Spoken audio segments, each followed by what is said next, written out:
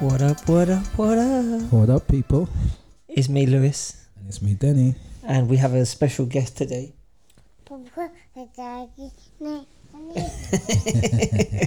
Okay, Charlie, okay, band. It's my little girl who's refusing to sleep after Denny came round to record. She's not having it. So I said, all right, you can lie down while we do the podcast, but she might interrupt a few times. But forgive her, man. She's cute. She is. How you been, Den? Yeah, not too bad, man. Working a lot. I've been mad busy. I went into the office. Oh, snap. First time back. We had a person from Switzerland over, and they wanted us to come in and meet them. They're like the boss's boss's boss. But I felt like it's a 3-hour commute. No, where was it? There and back, Canary Wharf. Oh, okay, yeah. So it's easier than it was for me from where I used to live, because I just go to Datchet, one train to Waterloo. And bang it over. Yeah, Jubilee. So it's not too bad, but it just made me think that's 3 hours, and I was doing that normal before. Did you use your scooter to get in? No.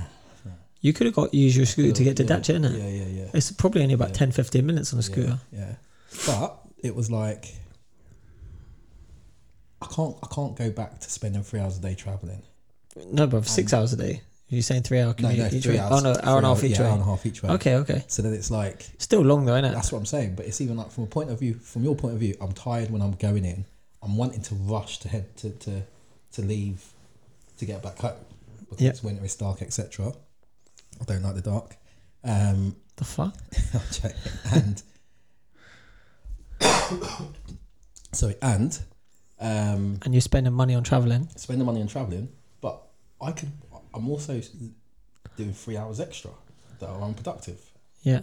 So I could effectively give work 2 hours extra from home and still be spending less time. I don't intend to, but that's my argument. Do you know what I mean? Yeah. So I just can't. Yeah, I mean, you could by all means just say, listen, man, I'm going to, instead of being in the office for 9, all right, I'll be on my computer for 8. Yeah, this is all it. Right? Yeah. Instead of leaving the office at 5, I'll be on my computer till 6. Yeah. That's it. What I think I'm going to do, if they want me to come in the odd time, I'll say I'm leaving my house at 9:30. I'll be in work at 11. I'm leaving at 3. I'll be and I'll be on. I can be on an hour before I leave and an hour after I get home. But I'm not. I can't go in that rush hour no more. Okay. Like being squashed up. Like I haven't had to do it for 2 years nearly. You've been now loving you it. want me to.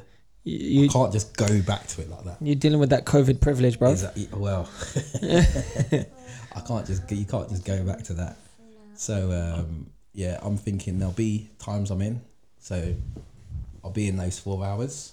I'll eat my lunch on the. I'll eat my breakfast on the train.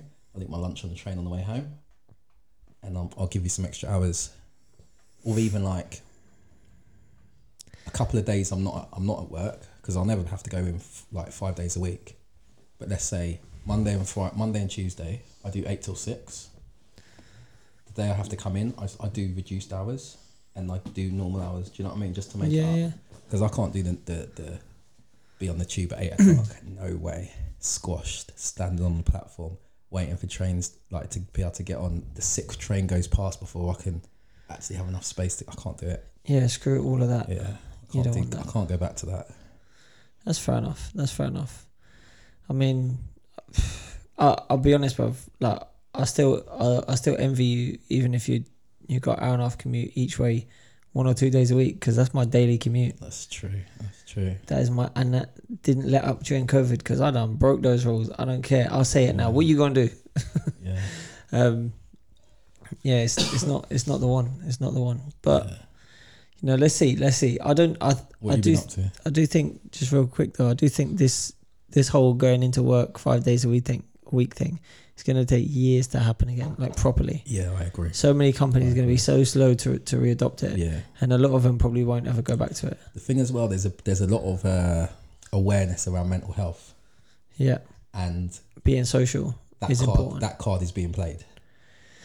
Yeah. And office companies don't want to have to deal with that and have the bad PR around it, and employees, and it's true, like that I feel like it's such an overused term now, but the thought of doing like just whacking it. Do you know what I think offices could do though? Anxiety. Do you know what I think offices could do though? Is just be like, all right, your team, whoever it is, like you work in your department, you need to like meet up somewhere once a week. Yeah. Work together once a week, just to get some FaceTime in. Yeah. Right. One of my jobs is making me come in once a week. One of your jobs? I mean that. Yeah. Is making. You mean your job? Yeah, my job. Well, obviously I do the podcast too.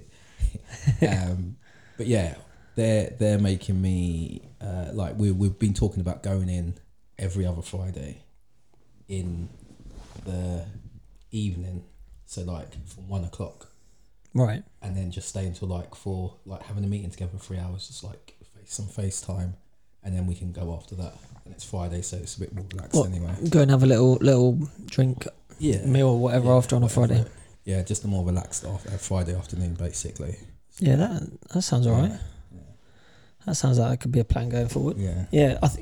I think this very strict, hard-lined 9 till 5 Monday to Friday thing, it's done. Yeah, there was talks about it being done before COVID. Even people said, nah, you can do a 4-day work week. Just have people be more productive. 'Cause let's be real, bruv.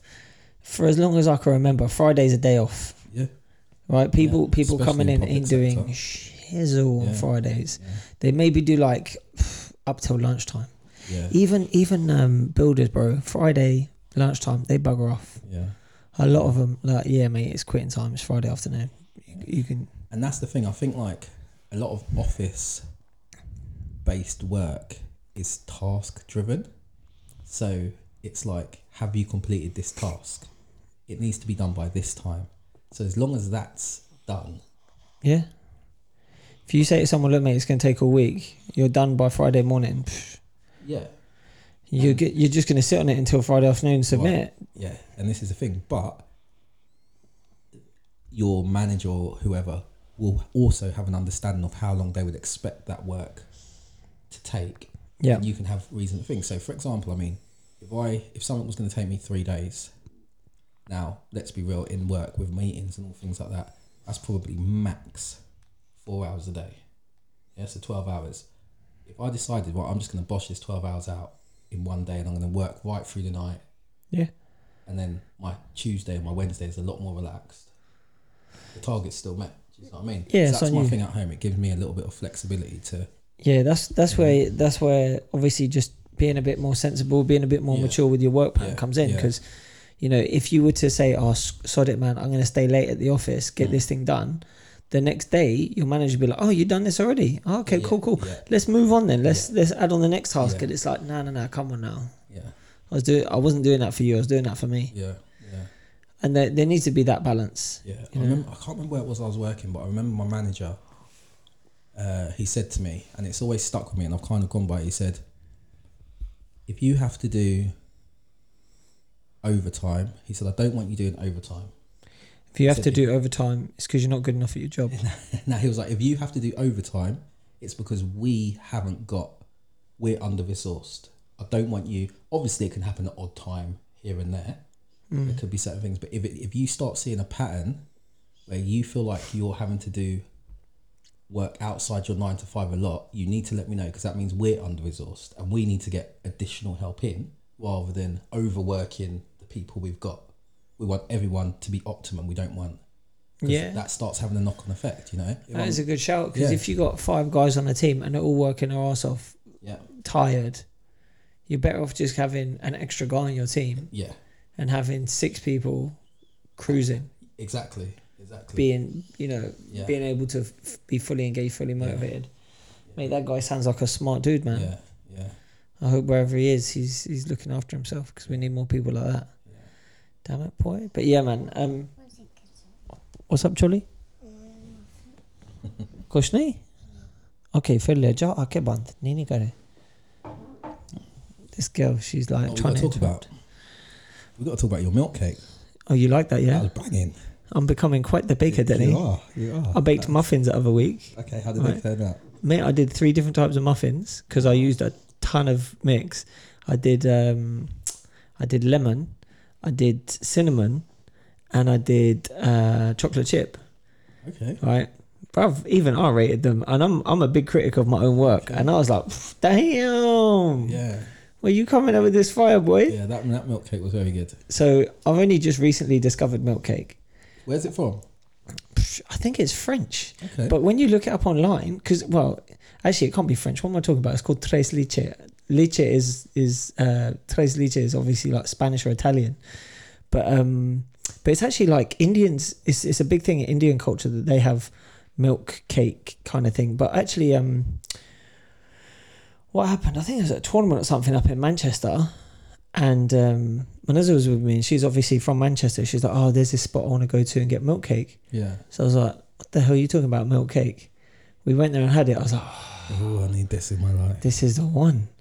So yeah, if you haven't had milk cake, people, get my DMs. I'll make it for you at a price. No. But yeah, you can get. There's a few places. There is a few places to make it, but it takes 24 hours to make it because you got to leave it overnight to soak, and it like soaks up the milk that you add to it. It's not normal milk.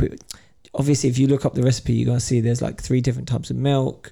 There's creams and stuff in there. So you basically mix up this milk that you then pour over the top, leave it overnight to like soak into the sponge, and then you put cream on top of it, and then you drizzle a little bit more of that milk over the top just to set it off, and it's fire. Yeah, it is fire. And the thing is, like, you don't even need a lot of it. It's quite filling. Nice. Yeah, obviously there's not a lot of sugar in the cake mix, but obviously you've got the cream, sweetened. Is it sweetened condensed milk? You've got condensed milk and evaporated milk. Okay. And I don't even know how the hell you make condensed and evaporated milk. I didn't even know they were different. Mate, I'm like, hold on. They're the same thing. Yeah, it's part of the same process, isn't it? You evaporate it and then it condenses. I'm like, how the hell are they doing this? I don't know. But no, it's it's nice, man. It's nice. I do like it. It's an underrated dessert. Yeah, that was good. A lot of places like just don't do it. I'm just gonna go everywhere now. Do you do milk cake? No, I'm out of it. Yeah, man. That's the one. Yeah, I've been baking. Obviously, my cookies are coming on. Denny's had my cookies and my homemade caramel. Yeah. So yeah, man. Do you know what? I'll be honest. I'll probably in the next couple of years. I'm thinking if I can find a good location, I want to open up like a brunch spot during the day. Okay. That you can then turn it into a dessert spot at night. Okay. And because you know, especially around where we are, there's no nice brunch spots like breakfast, lunchy kind of little cafes that do like poached eggs, this that, and the other, just cool little places, kind of like Bill's but not franchisey. Okay. You know, that's do you know something random? I've been speaking to someone about that as well. Just having a sort of like a more sort of cafe, but where it's multi-purpose. So like it's this in the day brunchish, and then in the evening it's like maybe a little bit something else as well. It's like I'm reading your mind, bro. I know. How weird is that? I actually there's a shop down at the end of this road. You know, they've got like the Tesco on the corner, and on the other end there's, I think it's a Co-op now. Okay. But it's quite a big. It's got quite a big footprint, that store. Yeah. And I was speaking to a guy who we were talking about doing something like multi-purpose down there. And it all kind of pivoted on him though, and he ended up not wanting to do it. But I was talking about setting up like little workshops in the back and doing classes, like educational stuff during the day, and having it as a cafe spot, and then again turning it into like a little dessert spot in the evenings. Because there's dessert spots are becoming more and more popular. Yeah. But a lot of them, bro, there's like, it's Costco stuff, man. Yeah. It's not homemade. Yeah. It's not high end. Yeah. And it's not like it costs a lot, even time and effort wise. Like if I'm saying realistically, it took me an hour to make that milk cake. And that half of that was just waiting for it to cook. Hanji choli kya chahiye? There's no fly in here, girl. Oh, what's the time, man? It's 9:30. This girl still ain't sleeping, and she's gonna get beat up by her mum tomorrow. So yeah, it's not all that labour inducive. Like during the 40 minutes while that's in the oven cooking, I could have made my homemade cookies. That's 20 minutes. True, yeah. And then 20 minutes in the oven. You know, muffins and stuff. You can make all kinds of cakes. I can make 50 waffles in an hour. Oh, wow. Yeah, true, yeah. So it's not hugely labor intensive, and especially with stuff like waffles and pancakes, you can just make up the mix in the morning. Yeah. And it's still good in the evening. Still good. And funny enough, actually, you know what it is? The thing that I think helps me, I actually use my you saw that video of me using my drill for something. Yeah. Bro, I'm using that drill all the times. Yeah. I'm using it when I'm whisking. I use the drill rather than using the whisk, because the drill goes a lot quicker. Yeah. So if you want to foam something up or what do you call it? Whip your cream in that to get it foamy. You do it much quicker with the drill than you can with the whisk. So I'm on it with that. But yeah, man, it's something that can be done. I'm a big fan of my own produce, and that's a weird thing as well. Like it's something I've just picked up like in the last year or so, like midlife crisis kind of thing. Like I'm thinking, you know, like in Demolition Man, he starts knitting. Yeah. Maybe that's my thing. I'm not gonna knit. I'm just gonna make cookies. Actually, speaking of Demolition Man, I saw a meme about that movie today. Oh yeah.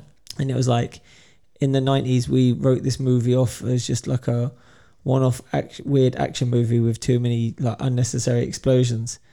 He goes, but it's actually a telling sign of, what did it say? Something like cancel culture, bloody hell, like anti-masculinity, this, that and the other. Like there's a lot of things about that movie that are actually coming true.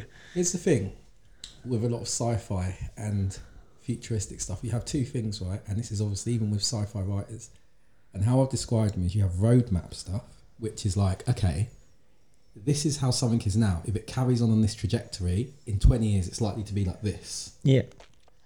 And there's a lot of stuff you can say, this predicted that back in the day, and then you have disruptor stuff where it's just something no one really thought about, and now it's a massive thing, like for example the internet. Like if you go back to sci-fi things from the 70s or 60s, no one really predicted the internet. They were thinking more flying cars and things like that. But then these other things, like for example 1964 is a great example, and even Demolition Man, where the writers obviously looked at something and gone, okay, if society carries on and certain things, and some of it's obviously fantasy, it's not exactly spot on, but it's like, this is how things could end up. Yeah. And then now, like you said, some things it's like we live in it. Yeah, man. It's weird though, but even when I say 2022, it sounds futuristic. Of course. In the year 2022. Yeah. I wonder how many old school sci-fi movies were set in this time, innit? Because Back to the Future has already happened, isn't it? 2015. There you go, yeah. That's old. That's like old. That's like, you can't even say Back to the Future. That's like Back to the past. Yeah. The thing is, again, with that movie, you know, it didn't really predict anything happening. Nah. Apart from the self-tying shoelaces, which are a one-off thing that cost... Yeah. I don't know, how much did your self-tying shoelaces cost, Danny? 300 quid. And how many times you won them little puppies? Mate, every time I put them on, I'm like, oh shit, I forgot to charge them. So I just have to wear them as normal trainers. Oh dear. But yeah, like hoverboards. Remember, if you think Back to the Future 2, it uses fax machines. Remember when he's in the cupboard? Mm. So they still thought fax machines would be a thing. Yeah. In 2015, and we were like, what the heck? Yeah, man. Who the hell? Do you reckon anyone still faxes? I think there are a few things. Like maybe illegal. No, not even that. Yeah, that's what I'm saying. There's certain things where they have time sensitive stuff. One second. And they need a wet signature. Let's see what this one says. Kya bola? Bogies. Bogies है? जी. Okay, फिर पापा क्या करे? Tissue मिले? जी. Okay, अब लेना tissue फिर पापा साफ करने. Okay. Yeah, I think there's a couple of industries. Yeah, I don't know if you should. I feel like I've signed stuff before that's been like they sent over a PDF for you to electronically sign though. Yeah. Even with legal stuff now, I think they kind of realise, all right, mate, shut up with your need for ink and trees. It's like we need to step away from that period, man. Like, speaking of, because obviously, you know, is that thing that happened, is the climate summit. Yeah. Yeah. That just happened, didn't it? One Yeah. second, let me grab this tissue for her. No problem. Yeah, the climate summit. Mic drop. Damn, Lewis is out of it. Yeah, the climate summit was interesting. It was. I haven't seen there was some deal they spoke about that it's kind of come out at the end where originally it was written that they were going to phase out coal, and now they're saying they're going to phase down coal or something like that. So I don't know. I haven't looked at all the details, but apart from them flying in jets and then telling me I need to take less holidays. Yeah, DiCaprio was like, yeah, I flew coach. Or I flew not private. Like business or something. No, like he just flew in on a commercial plane rather than his private jet.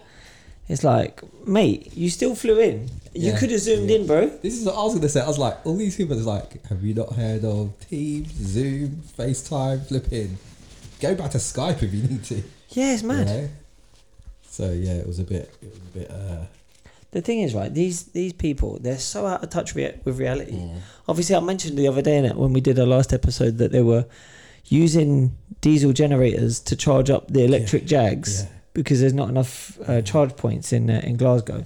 And it's like, what possessed you guys to do it in Glasgow? Yeah. Of all, like, why not? Okay, if you're gonna all agree to fly into a set spot, why not do it in the Bahamas? Yeah. Right, where and everyone just chill on like a little island somewhere where you could just walk Security up. would be easier. Yeah. Yeah. You could just walk up. You pick an island where the bloody population is like 150 people. Yeah. Right. You just get a little hotel spot. You're all chilling on the same place. Yeah. It vexes me that no one actually thought this out. Like I guarantee you, and it's something that could easily be done before they did this summit. Someone could have gone, all right, well listen, if we pick this one particular spot, it means that we'll travel cumulatively the least amount of miles for if all the world leaders combined all go to this place, it is the shortest total distance on a plane, on multiple planes. And if they do it at this time of year, it means that based on the normal altitude, air temperature, it's the most efficient way to fly. Like there's so many things that they could have done to make it, apart from just zoom it. Like you're all about trying to convince the world that everyone should be moving towards technology and away from spending money on travel and using up fossil fuels, all that shit, and yet you're doing it yourself.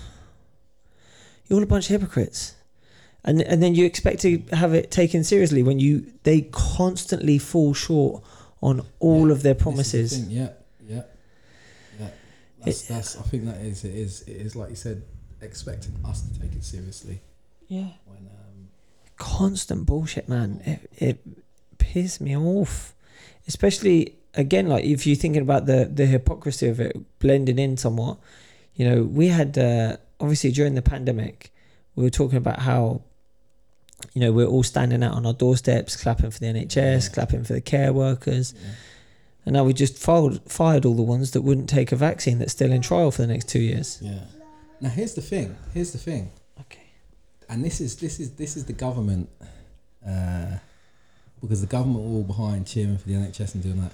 Yet they can turn around and do this. To tell the truth, like I feel like, because I was always like not anti-clap, but like they're doing their job. We need to be appreciating them all the time. Yeah. There needs to be more appreciation all the time, because this is gonna wane. But I feel like this was always going to happen. They were always going to be forced or mandated even to take the vaccine because of the line of work. Because remember, if you think about it, they were saying it. The earlier conversations were people who work in care homes. Yeah. So I'm thinking if they're trying to mandate people who work in care homes, it makes sense if the same logic you're using for the care homes to apply to the next it'll be school teachers, bruv. Yeah, and this is it'll be school teachers. Is the same sort of thing. Then it'll be what police. I'm saying is, it's like that level of that support for the NHS or for the staff or for nurses, that appreciation needs to be consistent. Otherwise, was it? No, do you know it was? It was my mate Jordan, and he said when they were cheering and when they were on the front line, he said, "You know what? They want a pay rise. Now is the time they need to strike. And I was saying, nah, I understand, but this isn't the right time. There'll be a lot of he was like, I was saying there'll be a lot of negative backlash. He was going, yeah, but now is the time they have the most leverage. Yep. And in hindsight, Jordan was right. Yeah. Yeah. Well done, Jordan. It's true. I hope you're not listening to this, Jordan, because then I'm going to get a told you so. Yeah. Well, the thing is, bruv, like, when I'm thinking about the way this situation has been treated, there's been so much. Now we'll never do this. Oh yeah, we're doing this. Yeah. And I was watching a little bit of the Right Stuff, and there was a woman on there who had lost her job because she refused to get vaccinated. Yeah. And she goes, oh, there's been over 1 million people reporting, bad side effects from the vaccine. And it could be up to 2 million, but it's underreported. Now they came back and said, look, actually you're wrong. The numbers aren't that high. Yeah. Okay, cool. But I know someone who just this week got the jab and spent 4 days unwell and is only just getting better now and still doesn't have complete use to their left arm because they're in a lot of pain. And I'm like, wow, okay, like you're not gonna report that? No, nah, what's the point? Yeah. We know we get sick from it. So I think there's been the numbers are probably as accurate as they will be, because there'll be things over-reported and there'll also be under-reported. Yeah, I don't know how you'd weigh it out though, but it's. I think feel like it's impossible to know for sure. Yeah, that's what I'm saying. If you just take like what we've got, it's a method that's used, because a lot of the stuff. I'll tell you what. But do you think people are getting are just calling up saying, yeah, I've had a bad side effect, and they've not taken that person's details? No. So there's a voluntary system that you can. Yeah, but you also update, and doctors are supposed to everything someone complains about, even if it's like. My baby toenail dropped off. Doctors are if they are told that it's. I don't know if doctors are, but they're supposed to log it. Right, and when they log it, they've got to log it against the person who reported it. Because here's the thing, bruv. When you go to get the vaccine, they take your name, they get the batch number for the vaccine, so that if it's like a bunch of people show symptoms, they can track it back to that batch, right? Yeah. So when you report an issue, it's not anonymous. They want to know who you are. Yeah. So you're not going to have the same person call up multiple times. And who is going to call up and report symptoms when they haven't suffered them? So I'll give you an example. That myocarditis. Yeah. Right? There are huge amounts of cases a year, or certain amount of cases a year, right? But now everyone has, and no one would have really, because some of them say, oh, I feel a bit funny, and sit down and it's done.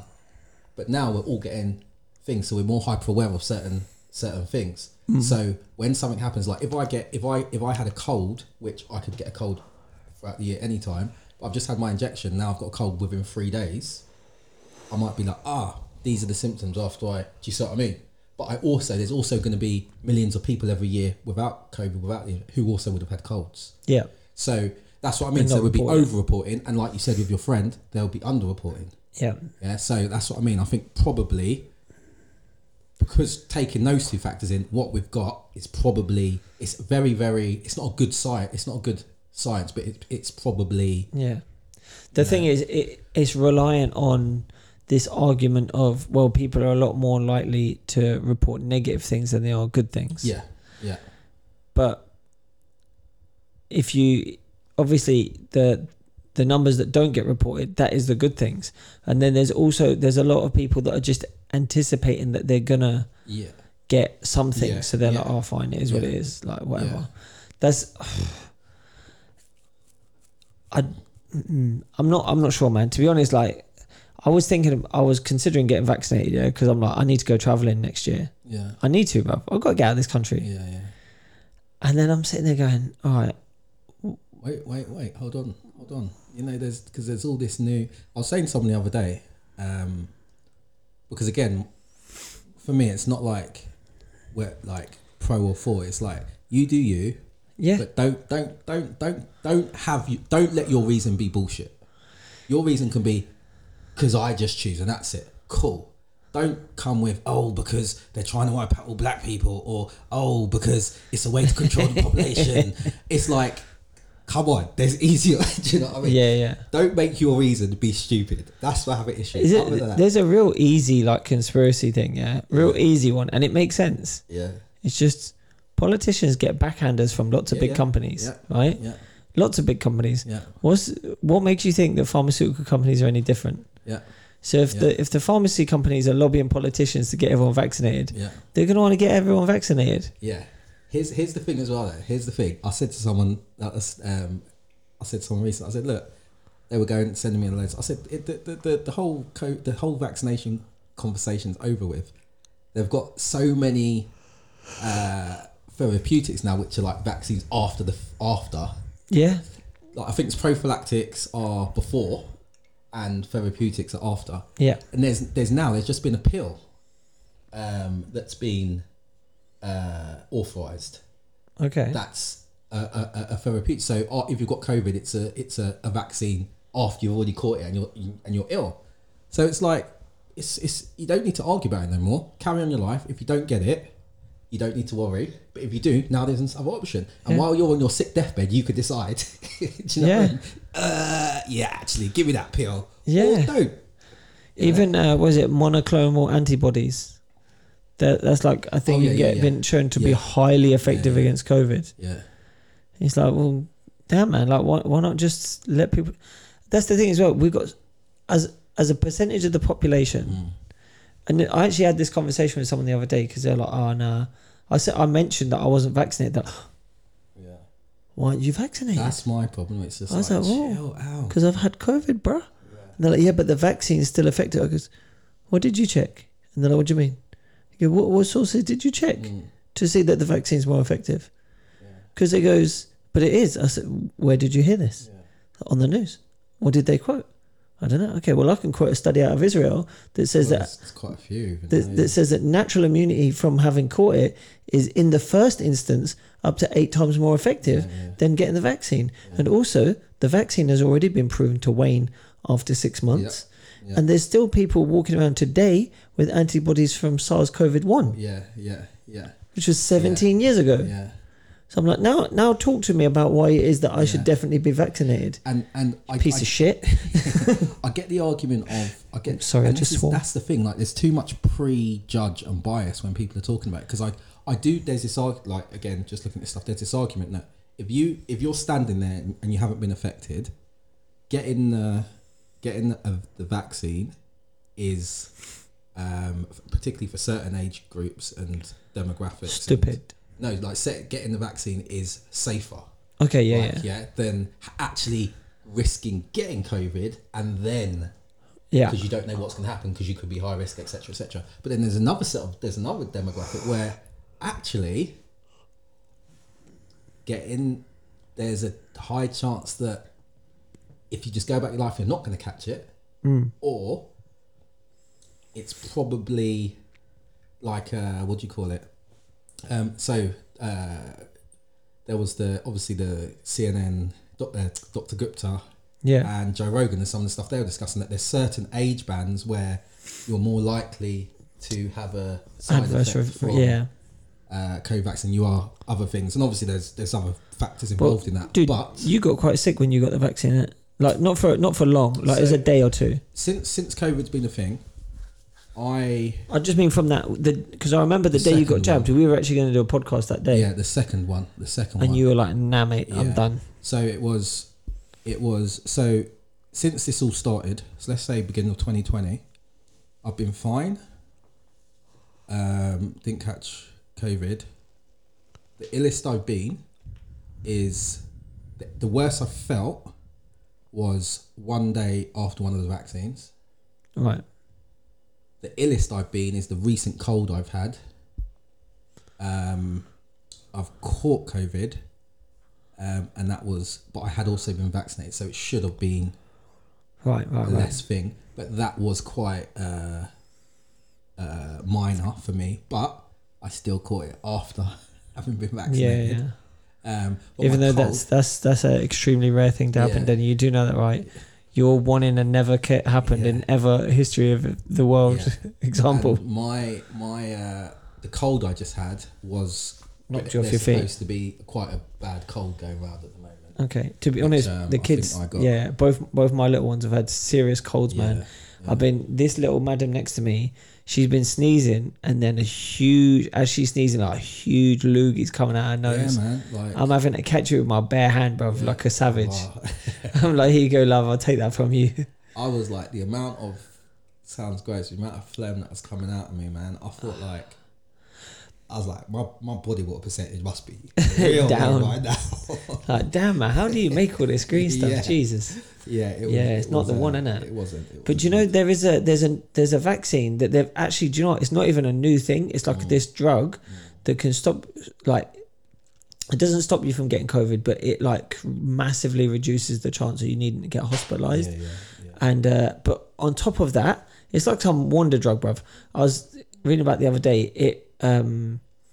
It can help you to lose weight, increase your sex drive, your overall productivity, and even overall, they think it could increase your quality of life in later years and even extend your lifespan. Yeah. I can't remember the name of the drug though, bruv. Is it exercise? That's the one. That's the one. Yes, that's it. Exercise. You lazy fucks. I keep swearing my daughter's lying down next to me. But yeah, man, like no one wants to hear about that on the news though, do they? Yeah. You know, this is it. I said to someone the other day, yeah, so I sounded like quite evil when I said it, but I was like, listen, if you get hospitalized from COVID now, 90% chance it's your own fault. And someone's like, what? You can't say that. I'm like, listen, tell me someone is in hospital now with COVID that ain't fat. And they're like, what? I'm like, go down them wards, hospital wards, right? In the COVID section, most of these people are fat, right?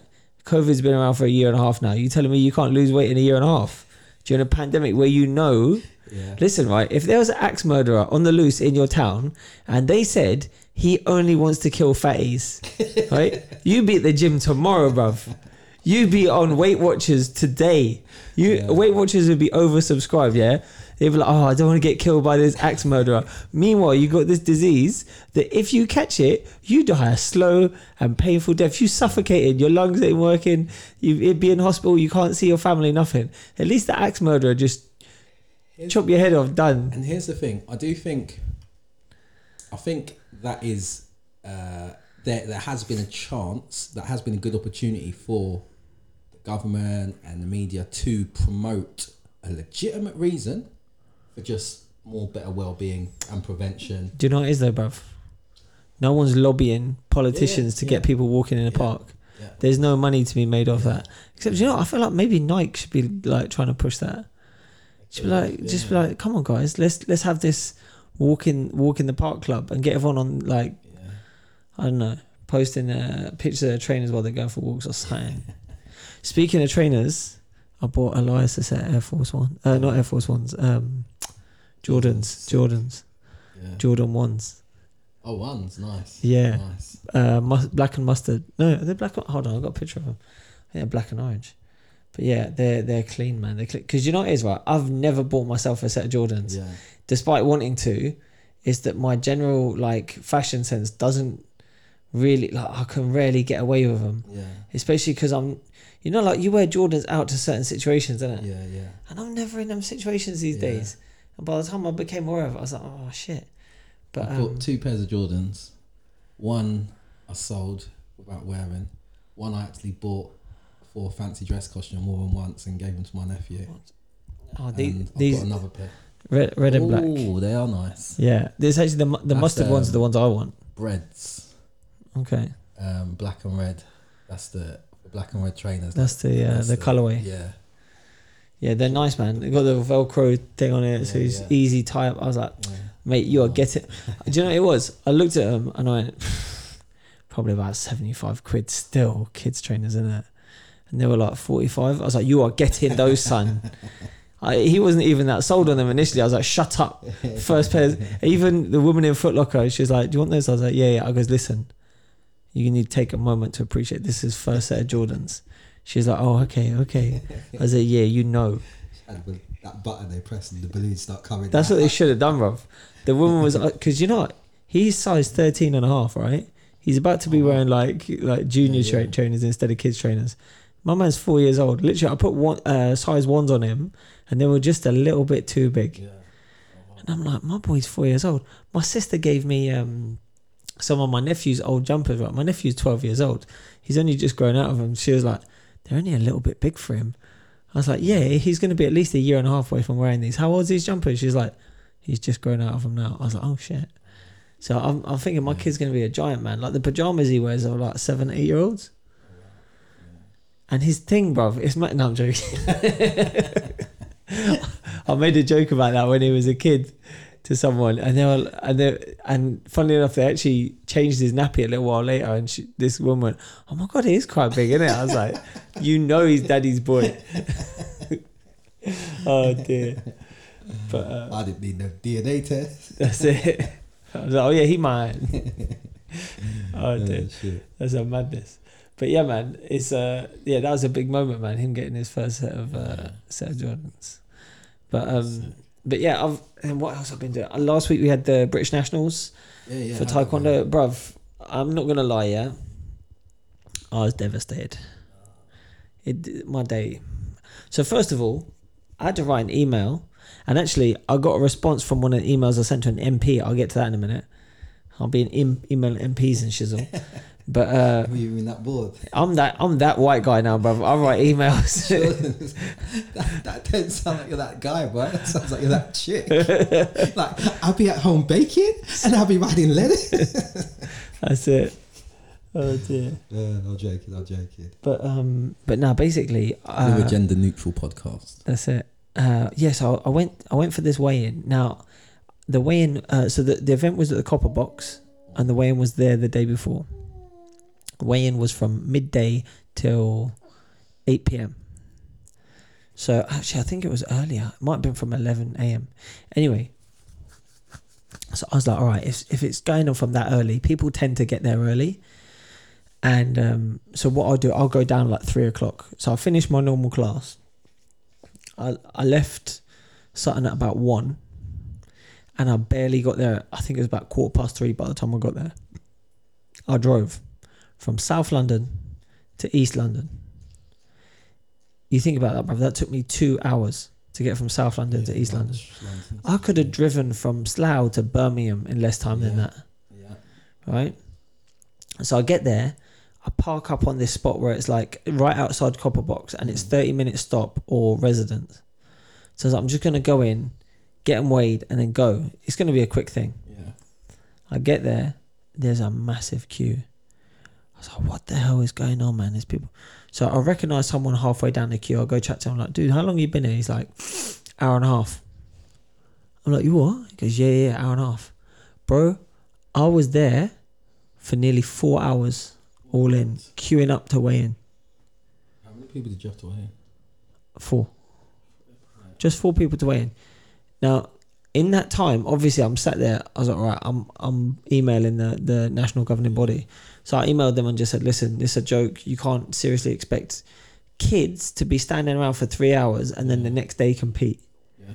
Like you are on your own lowering the standard of competition. And partly what it was is that a team would queue up together as a team, and let's say I was fighting and a couple of my students are fighting. I would have to get weighed in separately to them because of safeguarding for kids.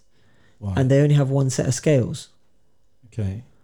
So I have to go in, get myself weighed, put my clothes back on, come back out. And then the others go in. Right. So just me going in will take like 4 minutes. Yeah.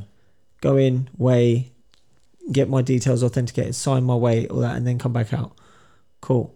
And then the kids got to go in, that's another 4 minutes. Whereas if you just took all the adults out the line from whatever club they're in, say, right, lads, you all pile in now, down to your boxes, all jump on the scales, get weighed, and then you bugger off. And then start bringing in the kids from each club one by one. Done. But instead, they do their way. And I'm like, just that on its own is simple. What about just get another set of scales? Yeah. Jesus. So didn't get a response from that. But fine. So ended up booking a hotel because I was like, screw that. I'm going to drive home now and then have to leave my house 2.5 hours early and forget that. So I got a hotel in right next to Westfields, Stratford. Yeah. park up. Luckily, find the old shopping centre that's in Stratford. Parked up in there. Walked down the stairs to a guy doing blow on the window ledge. Okay. Casually, bruv. I heard him before I saw him. Just and as I come down, just see this guy hunched over the banister. I'm like, what are you doing, you crackhead? So, yeah. Come to the next day, queuing outside to get into the venue for over an hour. Where was the venue? Copper Box. Still. Right? So that was a joke. Get in. Warm-up area is pretty small. They don't want any of the spectators leaning on the barrier for the balconies. They're like, no, it's a health and safety risk. You're telling me the barrier that's designed to stop people from falling over the edge isn't strong enough to stop people from falling over the edge? You're just trying to kill the atmosphere up in here or what? Yeah. Anyway, I had 4 fighters and 2 of them won their first fight. Okay. By big margins as well. Yeah. I was like, yes, come on. Good start to the day. Yeah. My next kid that was fighting, it was his first tournament A class. I wasn't expecting him to win. Yeah. He put up a good performance. Okay. Right? I was like, that's fine, mate. It's your first tournament A class. I can't expect you to go out there and put a beating on everyone. The kid that you fought against was actually pretty decent. Yeah. So don't worry about it, man. You did it right. He's like, all right, cool. Next, I had 2 guys fighting at the same time. So I had to get Mark Stewart to coach one of them. Yeah.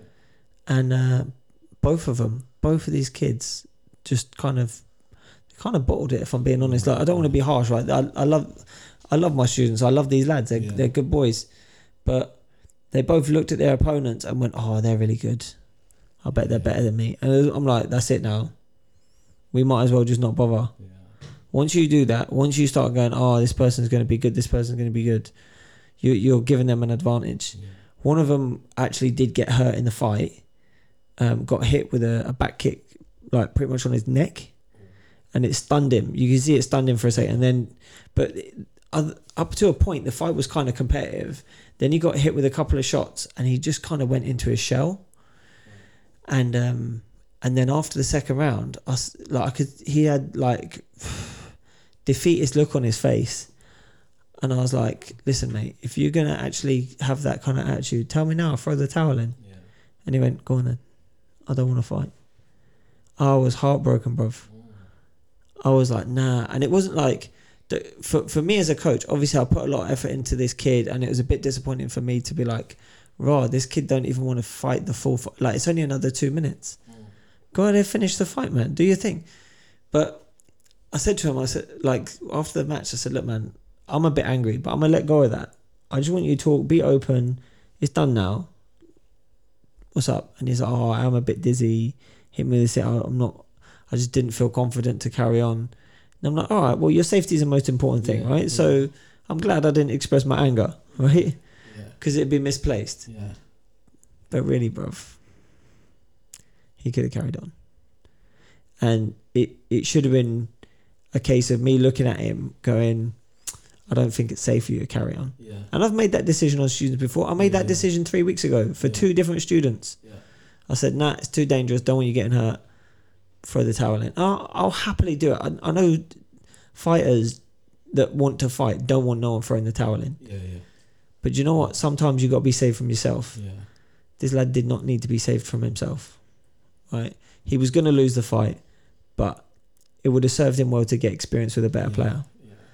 And then the other lad's similar kind of story, except the other kid had a big height advantage on him, and he didn't really want to be there, didn't perform well, and that was it. And then the last fighter that I had up, who was in the quarterfinals, his was a bit of a weird one, bro, because his first match, whatever court or ring he was fighting on, massive point gap in his favour. The other kid, even when he was throwing certain kicks that I was looking at like, come on, they should be scoring, they didn't come up. To the point where I was like, I don't think that kid's equipment's working properly. Right, okay. When my lad goes for his next fight on the same court, he's wearing the opposite colours. Right, yeah. He kicked his opponent in the head, didn't get a point for it. And the fight we watched before that, it was 2 women. The woman wearing the same colours as my lad in his second fight, she hit her opponent in her about 4 times, didn't get points for it. But they didn't care because she was putting so much of a whooping on the girl anyway. Yeah. But they should have complained. Yeah. They should have done a equipment check. And for me, there wasn't a point where in that match it looked like it was viable for me to actually make a complaint for an equipment check. So yeah, man, unfortunately I left that tournament quite unhappy. I pulled all my players to the side. I had a group chat with them in front of the parents. And then I took them all to the side one by one. And for the most part, bro, it's lack of confidence for them. Yeah. And I'm like, okay, as a coach, how do I build that up? I know how to build it up. I've got to break them down. When you've been through really difficult challenges and you've come to the other side, you start to have a bit more respect for your own abilities. Yeah. So I'm hurting my students these days, bruv. Yeah. I'm hurting them. Well, actually, I'm not. They're hurting each other. Yeah. But I'm like, listen, guys, and I've been saying it for ages. For years, I've been saying it. You need to hurt each other. If you like each other, you need to hurt each other. Because if I tell you to kick your friend in the face, you're not going to blast him in the face. Yeah. You're going to hit him, but you're not going to hurt him that mad. But you guys don't even want to hit each other in the face. If you're friends, you will fight, and you'll still be friends after. Because you'll be there to work to make each other better. And if you're not willing to do that, don't bother trying to compete. Because if you're not used to, like, you have to be able to switch on. I'm going to mess you up.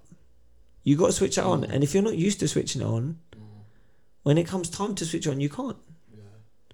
You just go into your shell.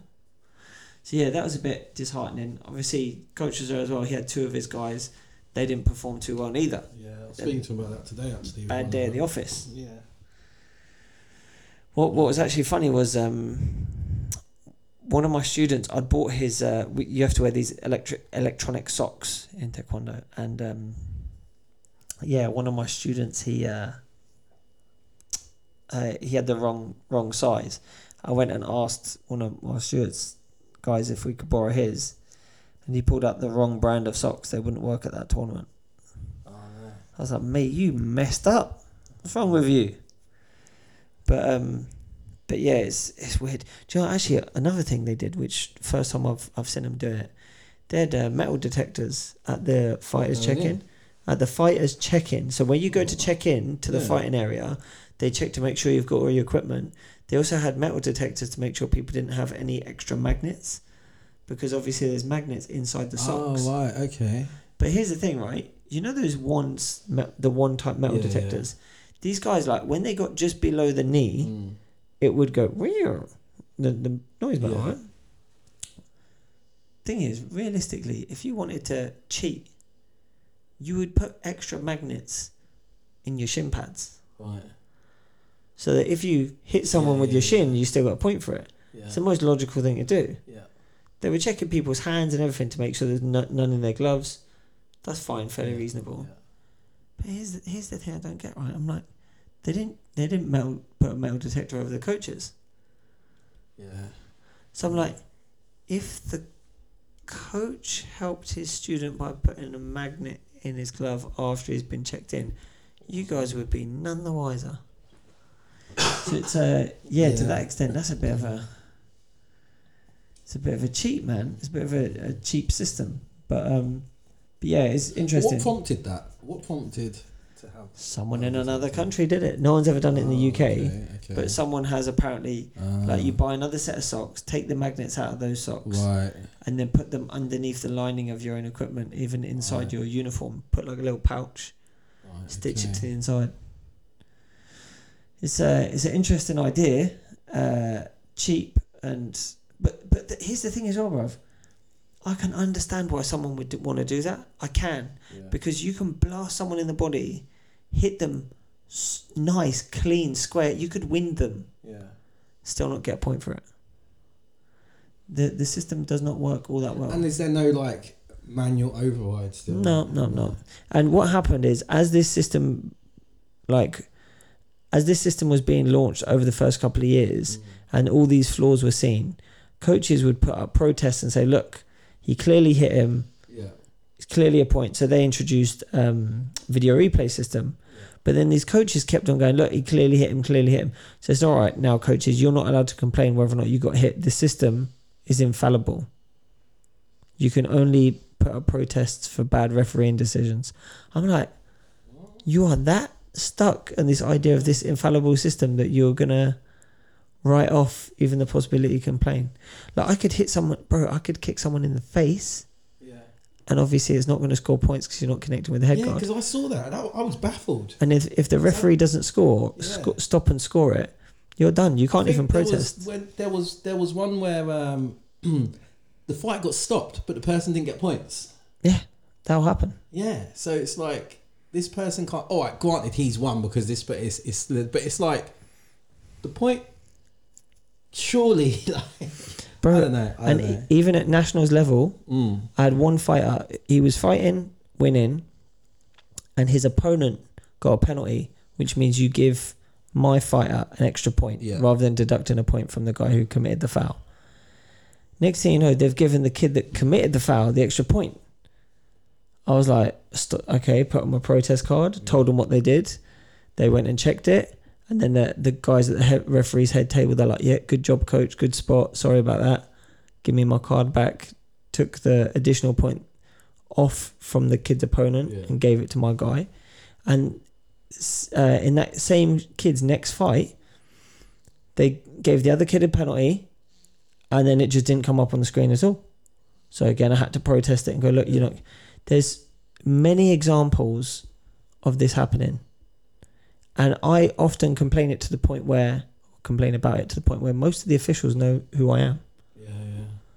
And I'm like, well, this can't be right. And I have a small team of very inexperienced fighters.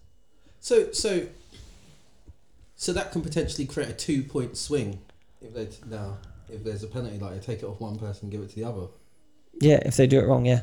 So instead of, so if they're supposed to give 1 point to the blue player. But instead they give 1 point. Take it off the other person. No. Oh, okay. Right. Okay. No. So I guess it's only 1 point. Yeah. But it's just a bit crap, But yeah, for me it's like, all right, I need to push my guys a little bit harder. But yeah, I didn't get any email back from British Taekwondo about my complaints. But I did get an email back from this guy Tan Dhesi, who is the MP for Slough. And so if any of you guys remember the episode where I spoke about emailing this guy, it was after he spoke in the House of Commons about rape gangs up in the north of England, and it was basically being reported not just by the media but also by like crime reporting agencies that a decent percentage of these crimes were committed by, let's just say Asian men. Yeah. But even, do you know what? I'll just say how it is, Pakistani men. Yeah. So he got up in House of Commons and said we shouldn't be reporting on this because it creates more of a racial divide in our communities. It creates this sense of lack of trust amongst certain ethnicities that, you'll be unnecessarily avoiding these kind of people because you foresee them as a threat when they're really not. So I emailed this guy. And I actually gave him a little bit of my background. I said, obviously, I've been married to a Pakistani. I've got mixed race kids. Even though I'm a white British male myself, I talk a lot about racial politics. Just to be clear, this is not me going, mate, you should blame it all on the Pakistanis and that. It's all them coloured lot that are coming over here causing problems. Yeah. I just wanted to make it clear to him in that respect. Like, look, I'm not coming at it as like, you should be race blaming here. Yeah. But you should also call it what it is. Yeah. Right? So his response to me, and I'm going to read this to you, even though it's long, I'm going to read it kind of quick. So, Dear Lewis, thank you for taking the time to write to me regarding the important issue of grooming gangs and sexual exploitation of children. My sincere apologies for the delayed response. This was months ago as well, by the way. But we've had an unprecedented huge increase in casework, as no doubt people are facing even greater problems during this difficult time. Child sexual exploitation is a sickening crime, and predators who abuse children must face full force of the law. Any conversation about grooming gangs must have the victim at the heart of it. Their bravery to come forward is the reason why we know about this systematic abuse, and many of the children are affected by these crimes will never recover from the abuse that they have suffered. So far, spot on. I welcome this report on the issue from the Home Office, and he's put the link to it.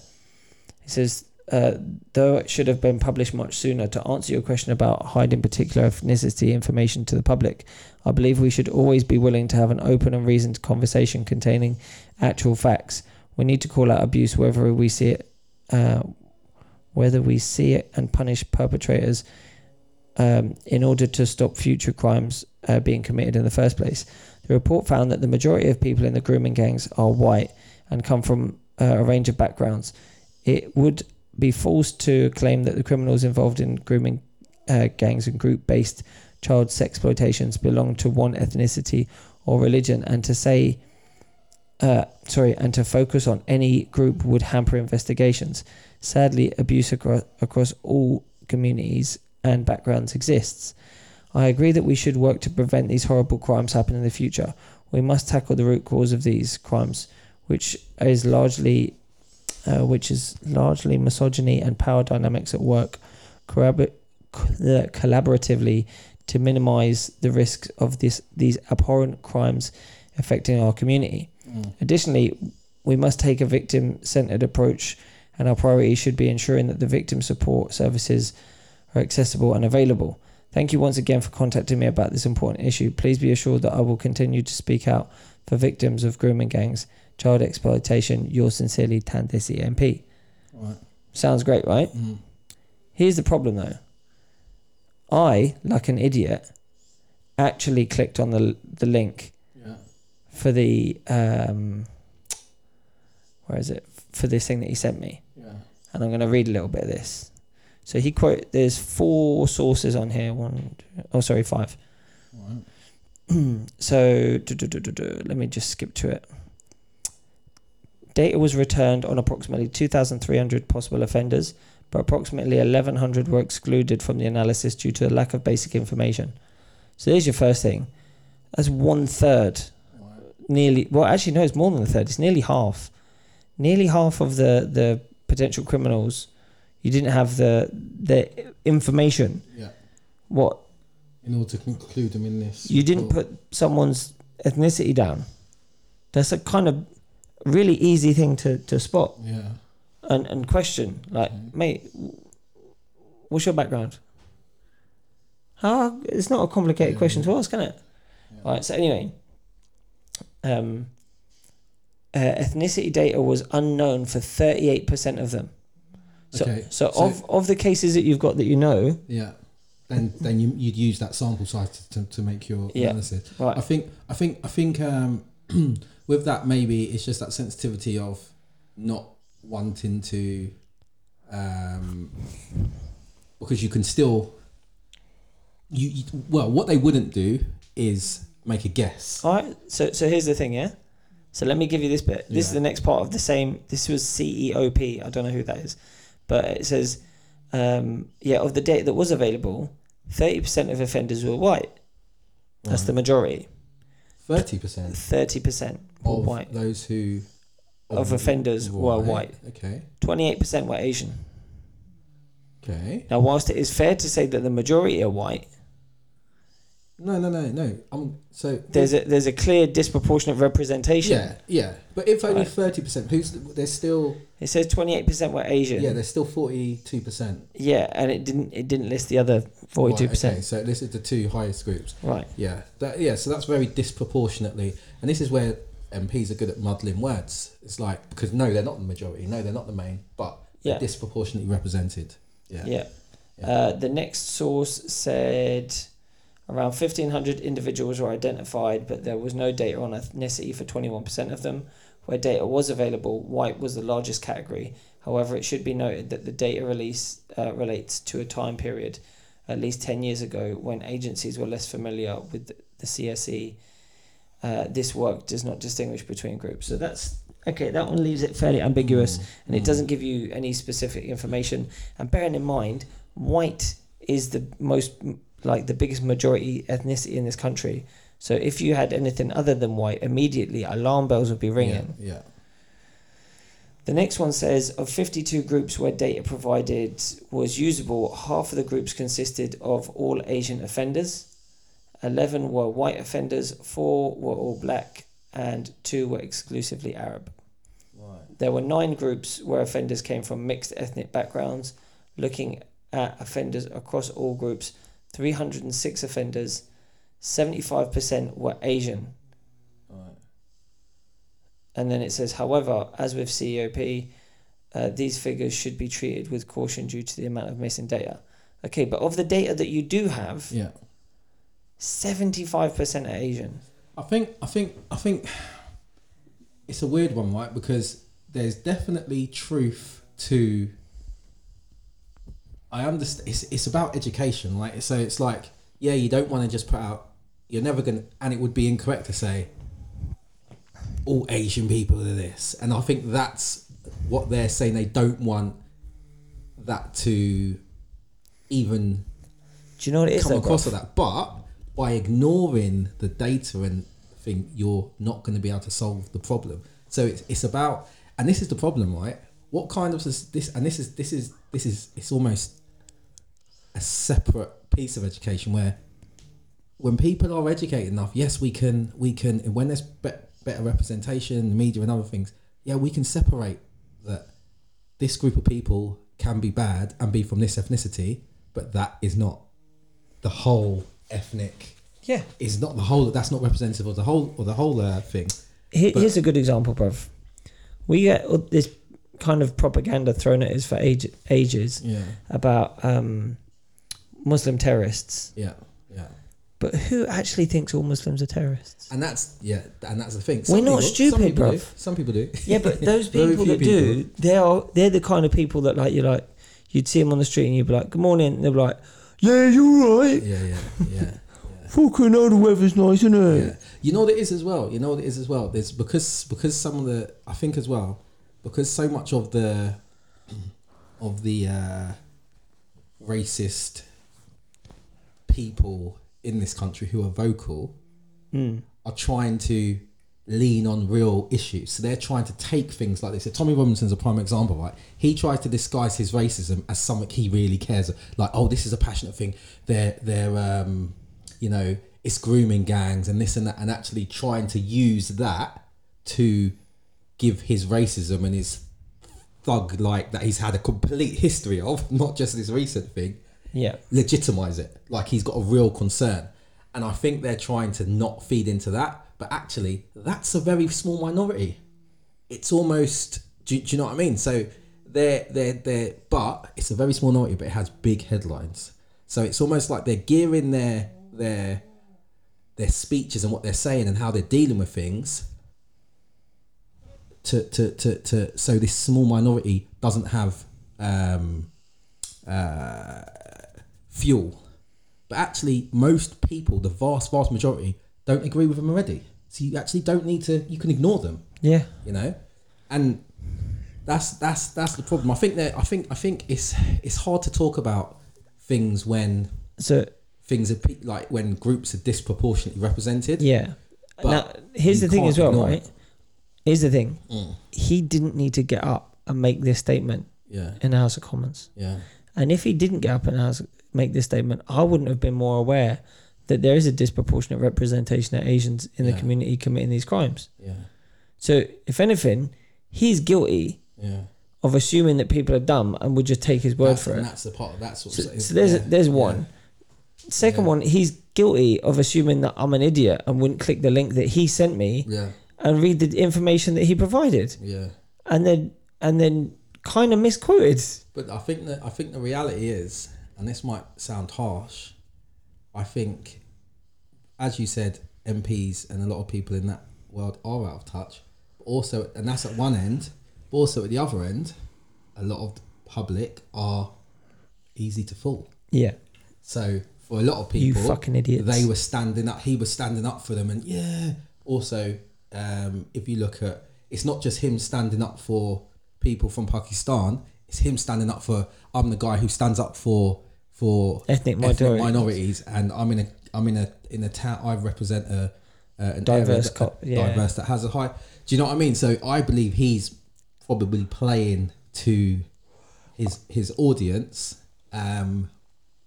But yeah, and that's as I said. Unfortunately, I believe there's a large swathe of our population who Yeah. fall for that kind of Well, the reason silliness. why the other reason why I knew immediately he was politicking me, Yeah. because that's what politicians do. They politic you.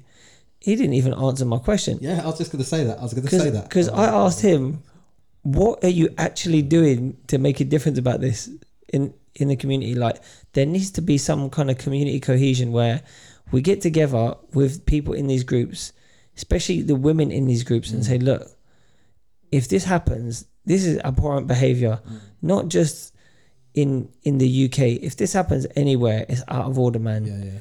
Women, like, I'm not what you'd call like a typical feminist, right?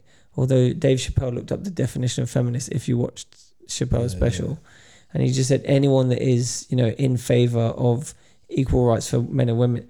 Well, shit, I'm that guy, right? But I'm also like, treat your women like queens, man. Who do you look up? Who do you love the most in the world? Your mum. Like, your mum is the like, you grow up loving your mum more than anything. She's a woman. You should, and if you found out that something bad happened to your mum, you'd want to kill whoever did it to her.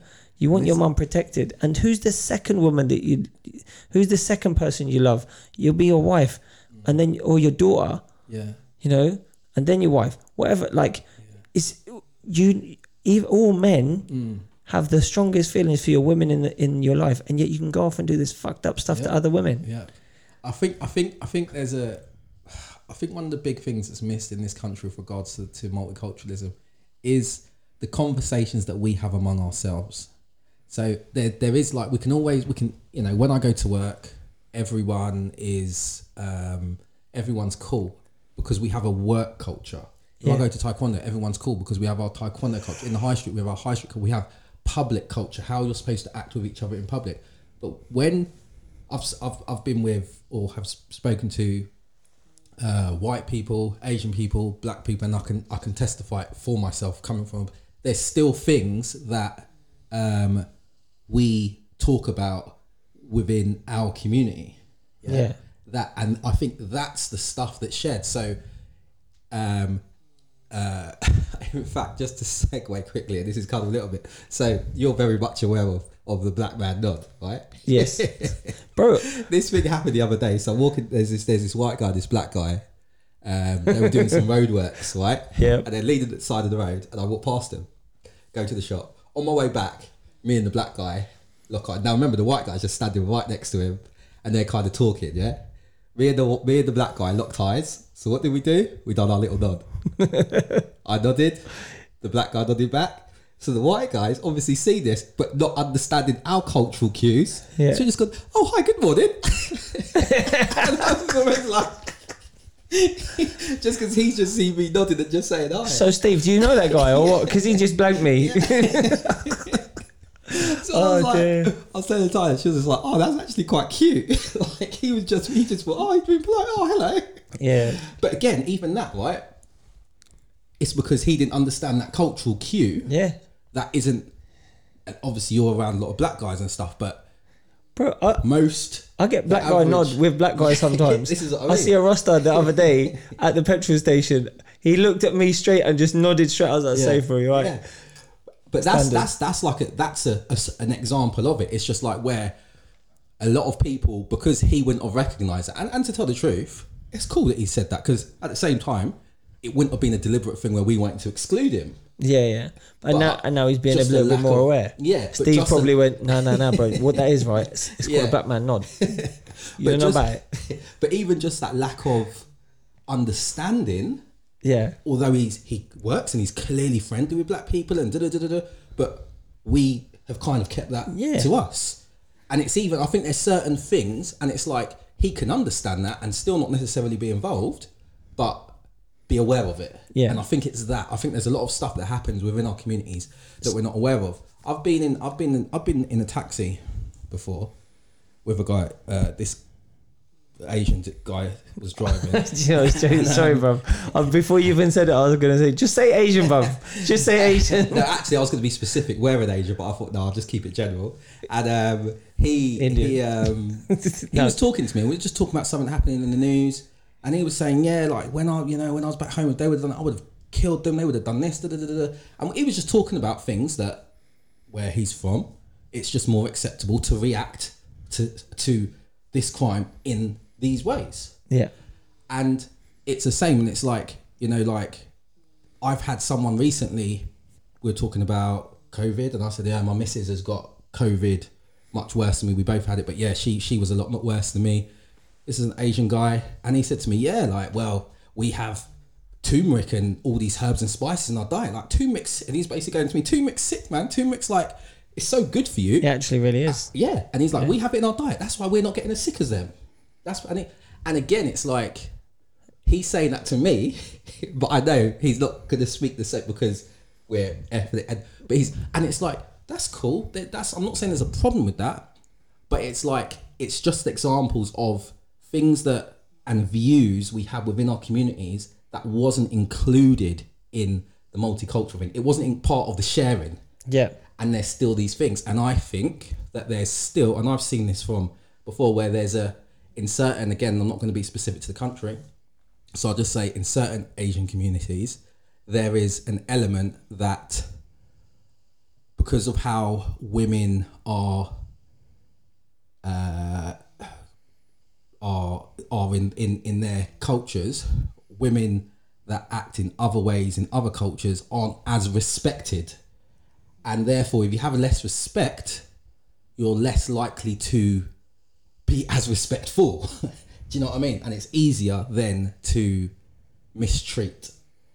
Yeah. And I think it's those sort of conversations that need to be had. There needs to be more education about how our views in communities, you know. I mean, as I said, it's just, as I mentioned, it's the same as in and this is, again, I'm just saying, picking out light examples to not make it overly deep, but the amount of times, oh, you're black, can you dance?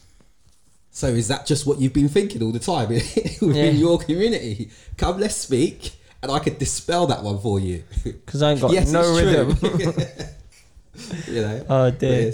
Do you know actually? So I'll give I'll give my cousins a little bit of free advice here. Yeah? If you're of the Caucasian persuasion, you're listening to this, you might have had this thing, yeah, where.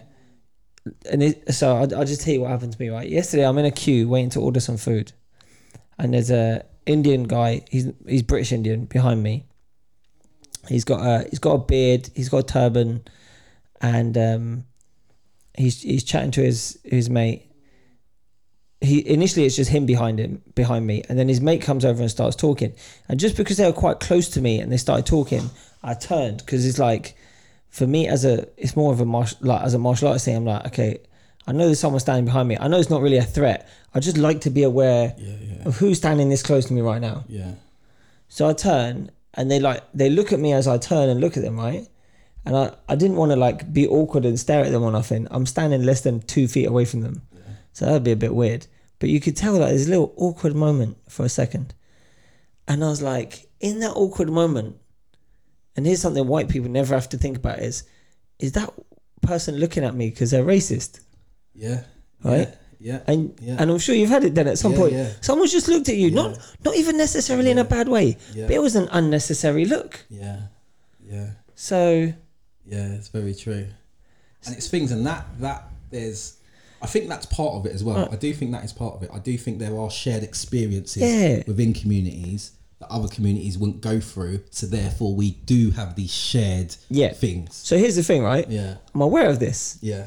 I knew that this thing happened. Yeah. I was like, oh shit, that's not good.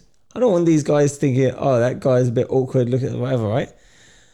So the guy who was initially behind me, I hear him say to his mate, because this queue's taken long, the women in front of us are umming and ahhing about what they want now that they're at the front, and he's like, he just says, this is bare annoying, you know, like, make up your mind before you get to the front. He's like, you're just wasting time. I've been standing here for ages. So then it's my turn to order. The guy makes me wait for a minute while he goes off to the kitchen. He comes back. He's like, what do you want? And I go, right, this is what I want. I just rinse it, bang, bang, bang, bang. And then I turn to a guy, and that's how you order, my boy.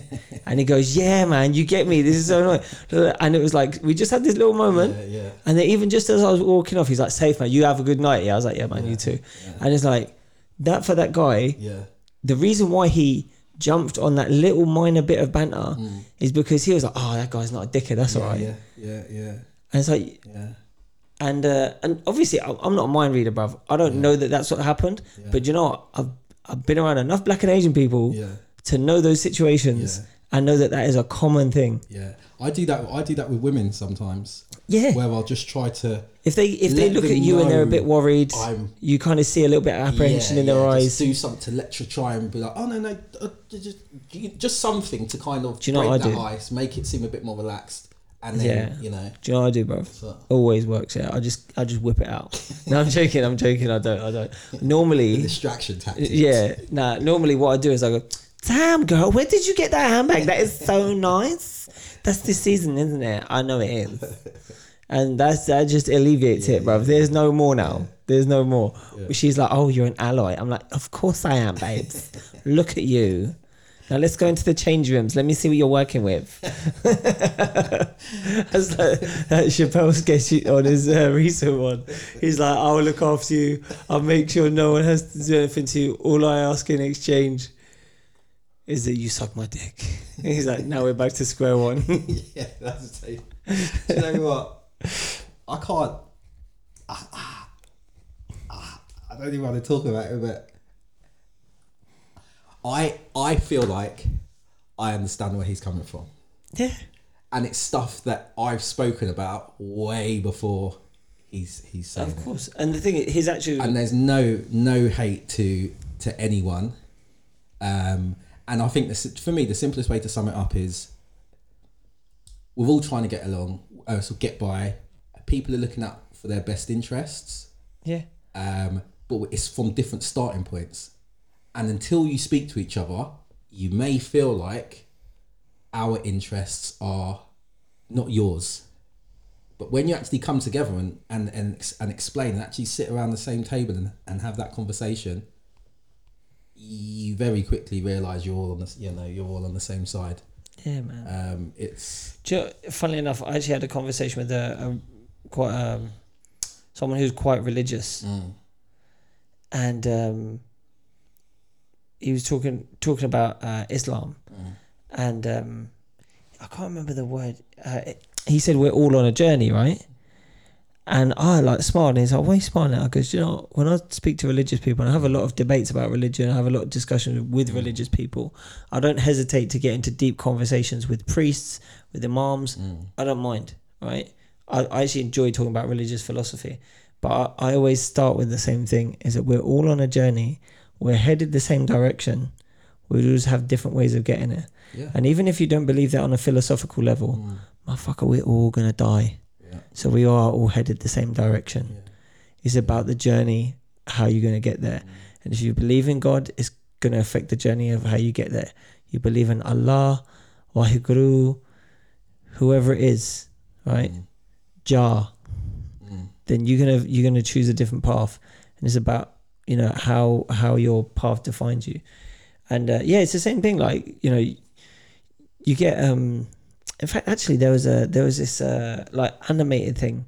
It was like this Southern American guy who was like a clan member, and then there was an Afghan or something, and it was like they were like started fighting with each other, but then they were talking about their religious perspective and this, and it turned out they had a lot in common, and they ended up like, oh, okay, cool, my brother. Yeah. So yeah. It's one of them, man. Like, you can always find common ground with people, you know. Yeah.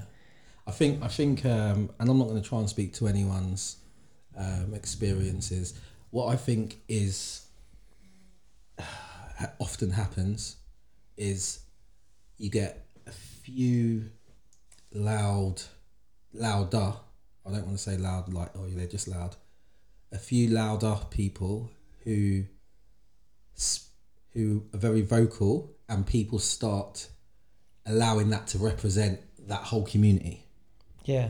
Even within every community, no community is a single entity. Every community has multiple views, has multiple people, has as crazy amounts of different views and different experiences and different. Yes, there's always going to be common ones, and I think that's And then when that happens and there's no conversation, there's no proper dialogue between things, or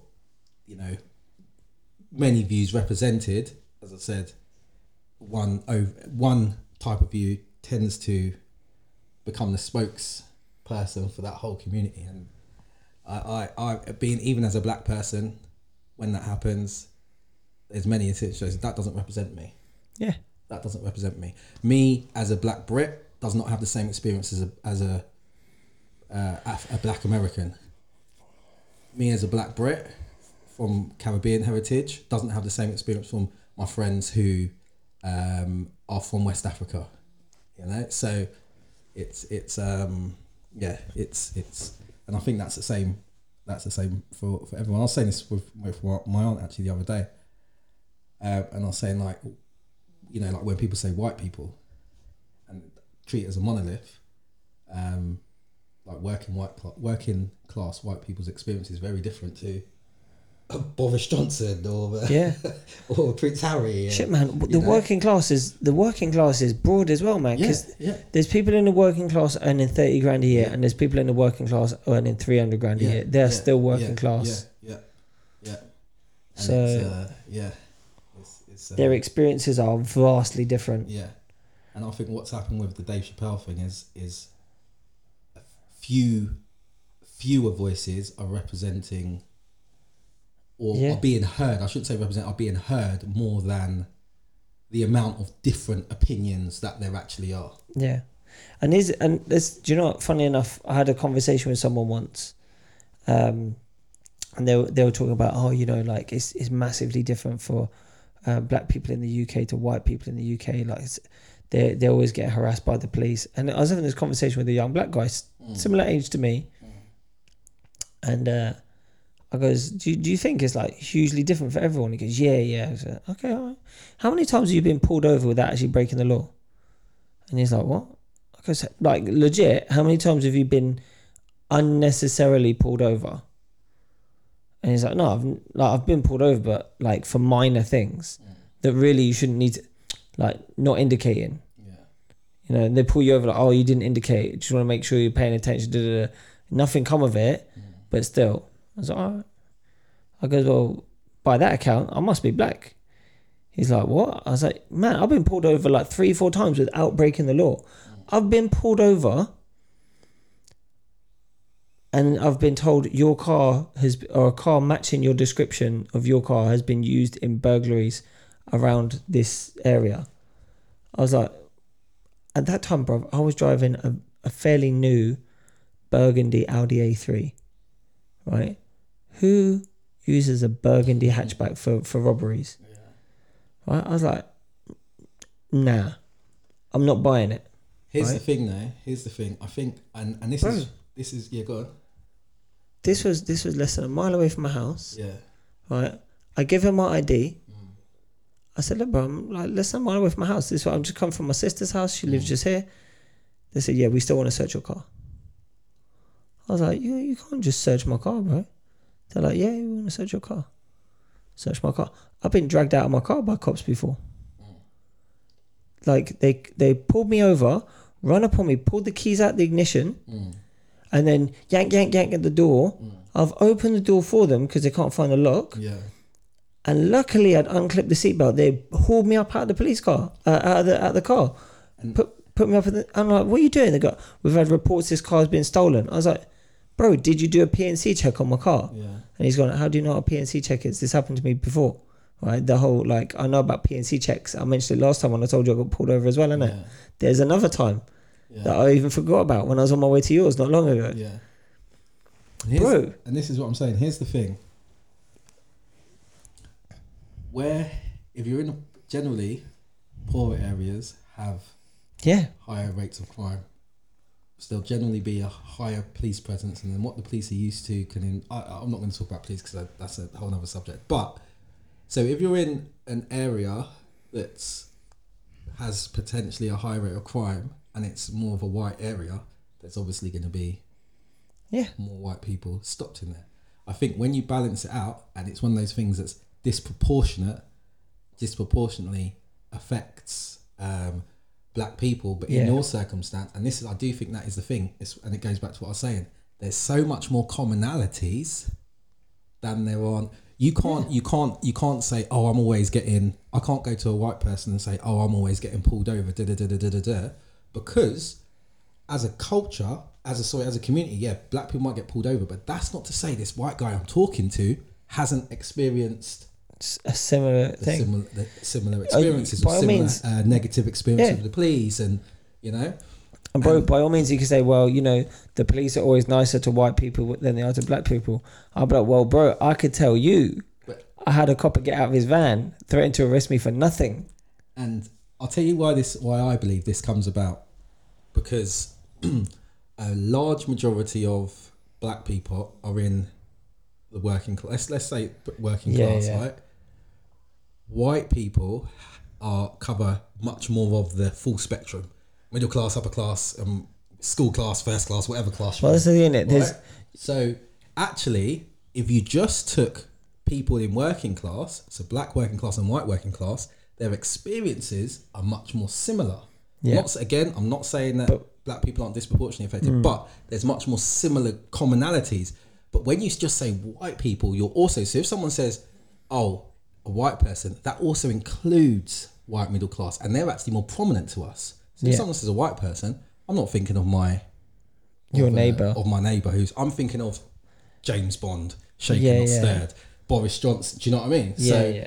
You haven't experienced what I've experienced, and you kind of, it's prejudice in a way. Yeah. Well, it is, because that's what prejudice means, where I'm now making assumptions. Yeah. That's I think about you. Also it's a common thing when I speak to black and Asian people about race and politics and stuff like that. When they say, oh, white people, this white, I kind of automatically assume they're talking about middle class white people. Yeah. Cause I'm like, well, you ain't fucking talking about me. Yeah. So and you kind of just allow that, because here's the thing, right?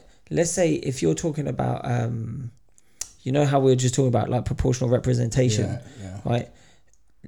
You know,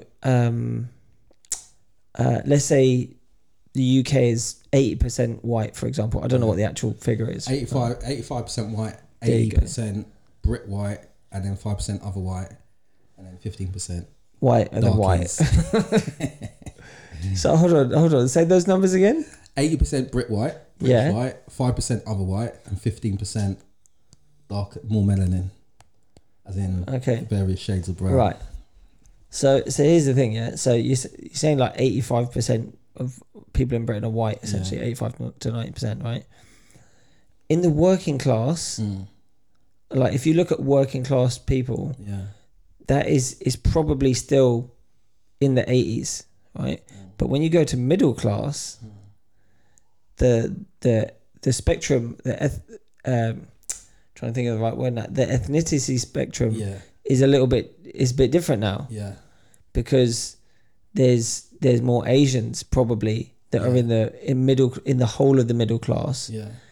And there's probably still a large number of white people, but I have a feeling that there's less black people. I'm probably that is correct. So you know, when a black person says, oh, white people, you can, like, this is what I'm saying, you can assume they're talking about the middle class because they're underrepresented in the middle class and upper class areas of society. But this is what I'm saying, from a black perspective, it's like we're getting fucked over in those areas, and they're the good areas we want to be in. Yeah, but it's almost, that's what I'm saying, there's almost a prejudice to it, where actually in a lot of cases it is lumping everyone together. Yeah. Before we start actually going, oh, actually it's not people who would typically be classified as working class, or it's actually people who are typically be classified as working class. It's actually the first sort of part of the sentence is, oh, white, without the sort of subcategories, and hence why I say it is pretty much a definitional prejudice. But that does happen. But that's what I'm saying. But at the same time, we could both live on Britwell. Yeah. And then you could be white, and I could say, oh, white, and with you there, and we both know we're not talking about flipping Billy down the road. thing. We're talking about middle class. You see what I mean? Yeah. But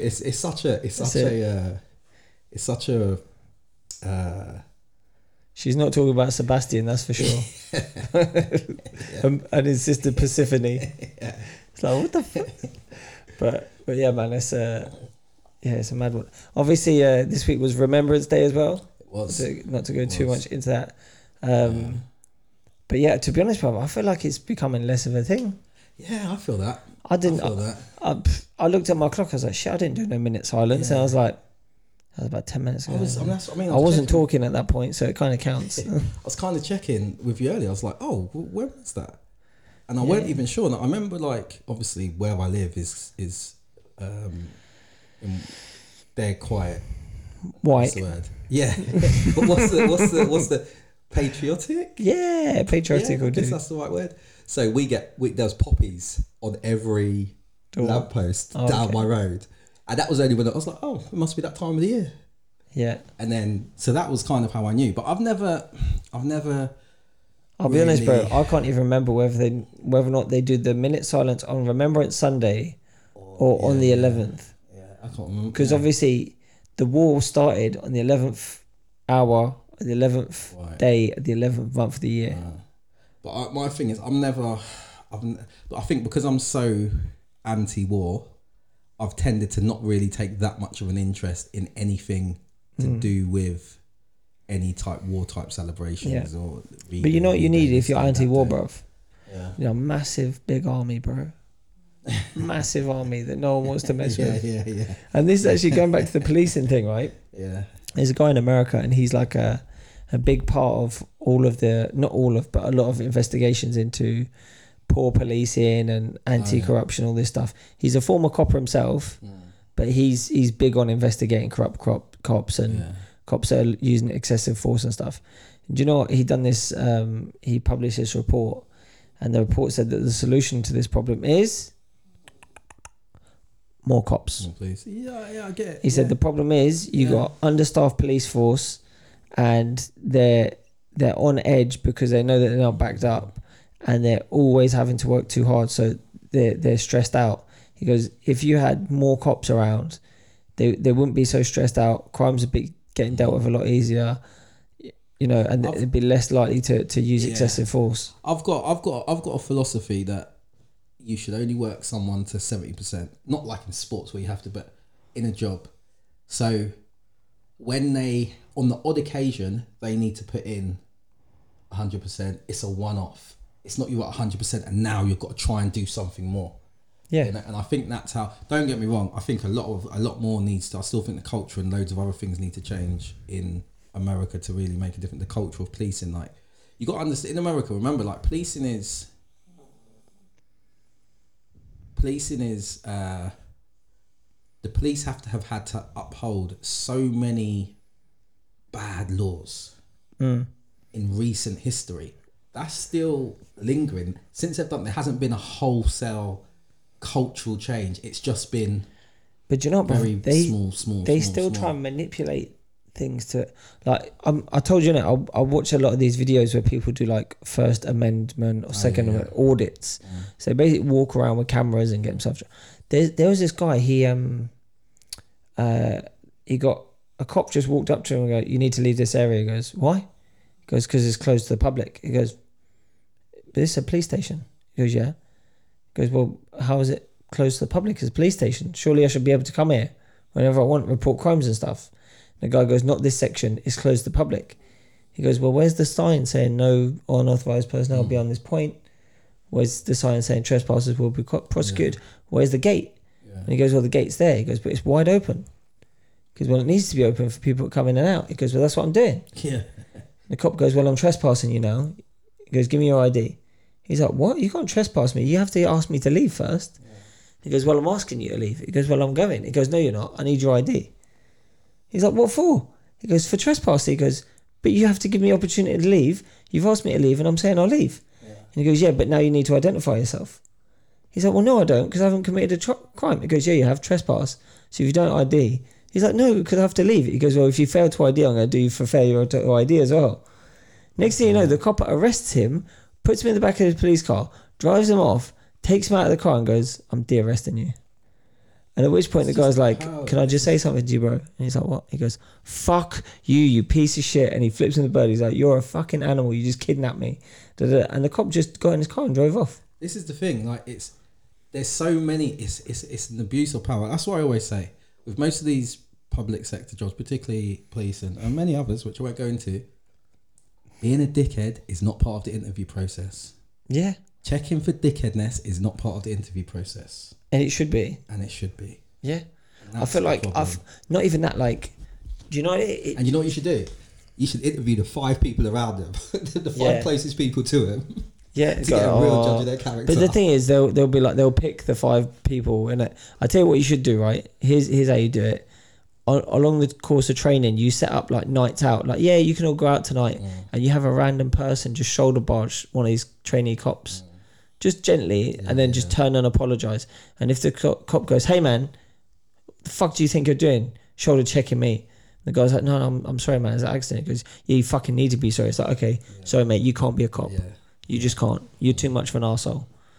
It's that's an easy one. Yeah, they should. They literally, but don't even reveal none of the things. And then once everyone's sat there, or however they do it in America, standing there with their graduation, be like, "No, you're not graduating. Here's why. No, you're not. You're not. Don't even tell them why. Yeah. Because then they'll let other people know in the future. And they'll be like, "Oh, I don't know what it could have been." Yeah. And they should do it early on so the guy forgets about the incident as well. That way you're like, yeah. But yeah, man, there does need to be some changes. Better ways of man. Needs to be some better things. But yeah, man, it's been nearly 2 hours, bro. Have you got anything else you want to go on? I haven't. I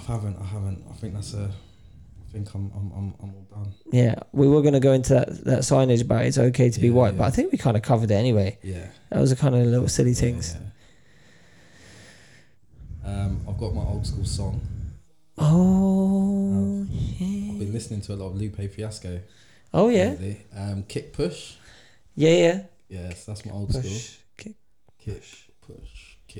That is a tune. I was supposed to be going to see him in March, delayed twice because of COVID, and now I'm not going to be able to go to that either. So, that is not the one. And my old school movie is going to be. Oh no, I've done that, haven't I? I was going to say Adventures of Babysitting. Adventures of Babysitting. I'm pretty sure I've done that. I'm going to go with. What's it called? Oh, flip's sake! It's like Alien one. Mac and Me. Mac and Me. Yeah, you'll see it. You'll recognise it. I've never seen this. Mac and Me. I think it was early 90s, and they tried. It was basically supposed to be like the new ET, but 1988. Flipping it. Old school. Okay. Damn. That's the cover. Big eyed alien. Yeah, that seems familiar. Yeah, it's poor man's ET. Damn boy. Oh my days, bad. Is it that bad? 3.4 out of 10. 4% Rotten Tomatoes. Damn. Yeah. What about you? So, basically, I've got the same thing, but not the same thing. So my throwback song is "Murder Was the Case." Snoop. Yep. And my throwback movie, "Murder Was the Case." Snoop. So, and that's my little tribute to Snoop for this week. Oh, I heard he's on the. Obviously, it's on JRE. Yeah, on the Joe Rogan podcast. I haven't seen it yet. Do you know what it is, bro? I've got to check it out. I'm sure I said this before. Like, Snoop is underrated in hip hop game. Period. Yeah. And it's not for his skill as a rapper, just for his whole personality, who he is, what he's achieved, what he's done for people. Yeah. He's bringing everyone up around him. And as he mentioned it on the podcast, it's like back in the day when they talk about East Coast, West Coast, that weren't shit. We were doing collabs with people. We were having people on our records. We all wanted the end of that. So yeah, and he was showing so much love to Warren G as well. He's like, Warren G was the man, you know. He helped bring me up, and then he caught fire too. Of Warren G. Yeah, man, he was good.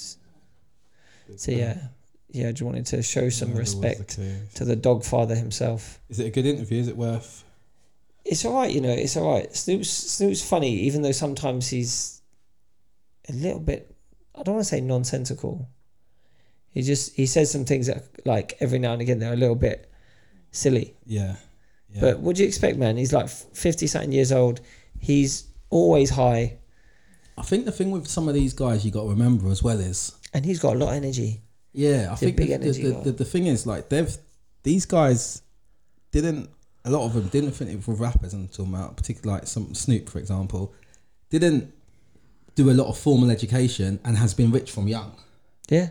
So a good lot of his life, he's probably been around a lot of yes men and been able to say and do what he wants. Yeah. So the odd thing of slipping up and saying the wrong thing is going to happen. That'll happen, isn't it? Yeah, of course. He actually mentioned that as well. He's like, there needs to be more push, especially when you got student athletes. Yeah. That you're saying you want these people to be the NBA or the NFL. He's like, there's no proper talk about, okay, you're going to get your first contract, and let's say it's a $5 million contract. You're going to want to go out and buy yourself a Lamborghini. Yeah. But you got to ask yourself, how many years you're going to be playing for? Snoop didn't go into this deep on it. I'm thinking of it like that myself. But because that's the thing, bruv, even professional footballers, I know a guy who got offered to play for Chelsea, but he knew he was going to be on a bench. Right. So I think he took QPR instead, and he played for QPR. And I think he came on, he got subbed on and scored, and he was hoping he'd like play his way up to getting, transferred to Chelsea or whatever, as he got a little bit more on in his career. He ended up getting injured, and he works as a what's he do right now? He's a labourer, a building firm. Yeah. He ain't got no money. I know someone that played for West Ham, and is doing that as well now. There you go. Yeah. So it's not the one, bruv. It's not the one. So I feel like if someone would have had a chat with that guy earlier on, they'd have said to him, listen, you're going to get some good money for a little while, but if you do something savvy with it, even at the end of your career, that will still make you still be alright, It's unfortunate. But anyway, man, I think we're kind of done for today. Yeah.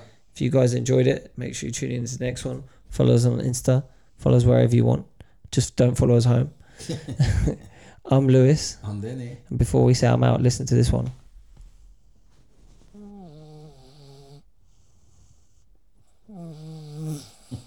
That is a 2-year-old snoring, people. Ciao, Bella. Peace.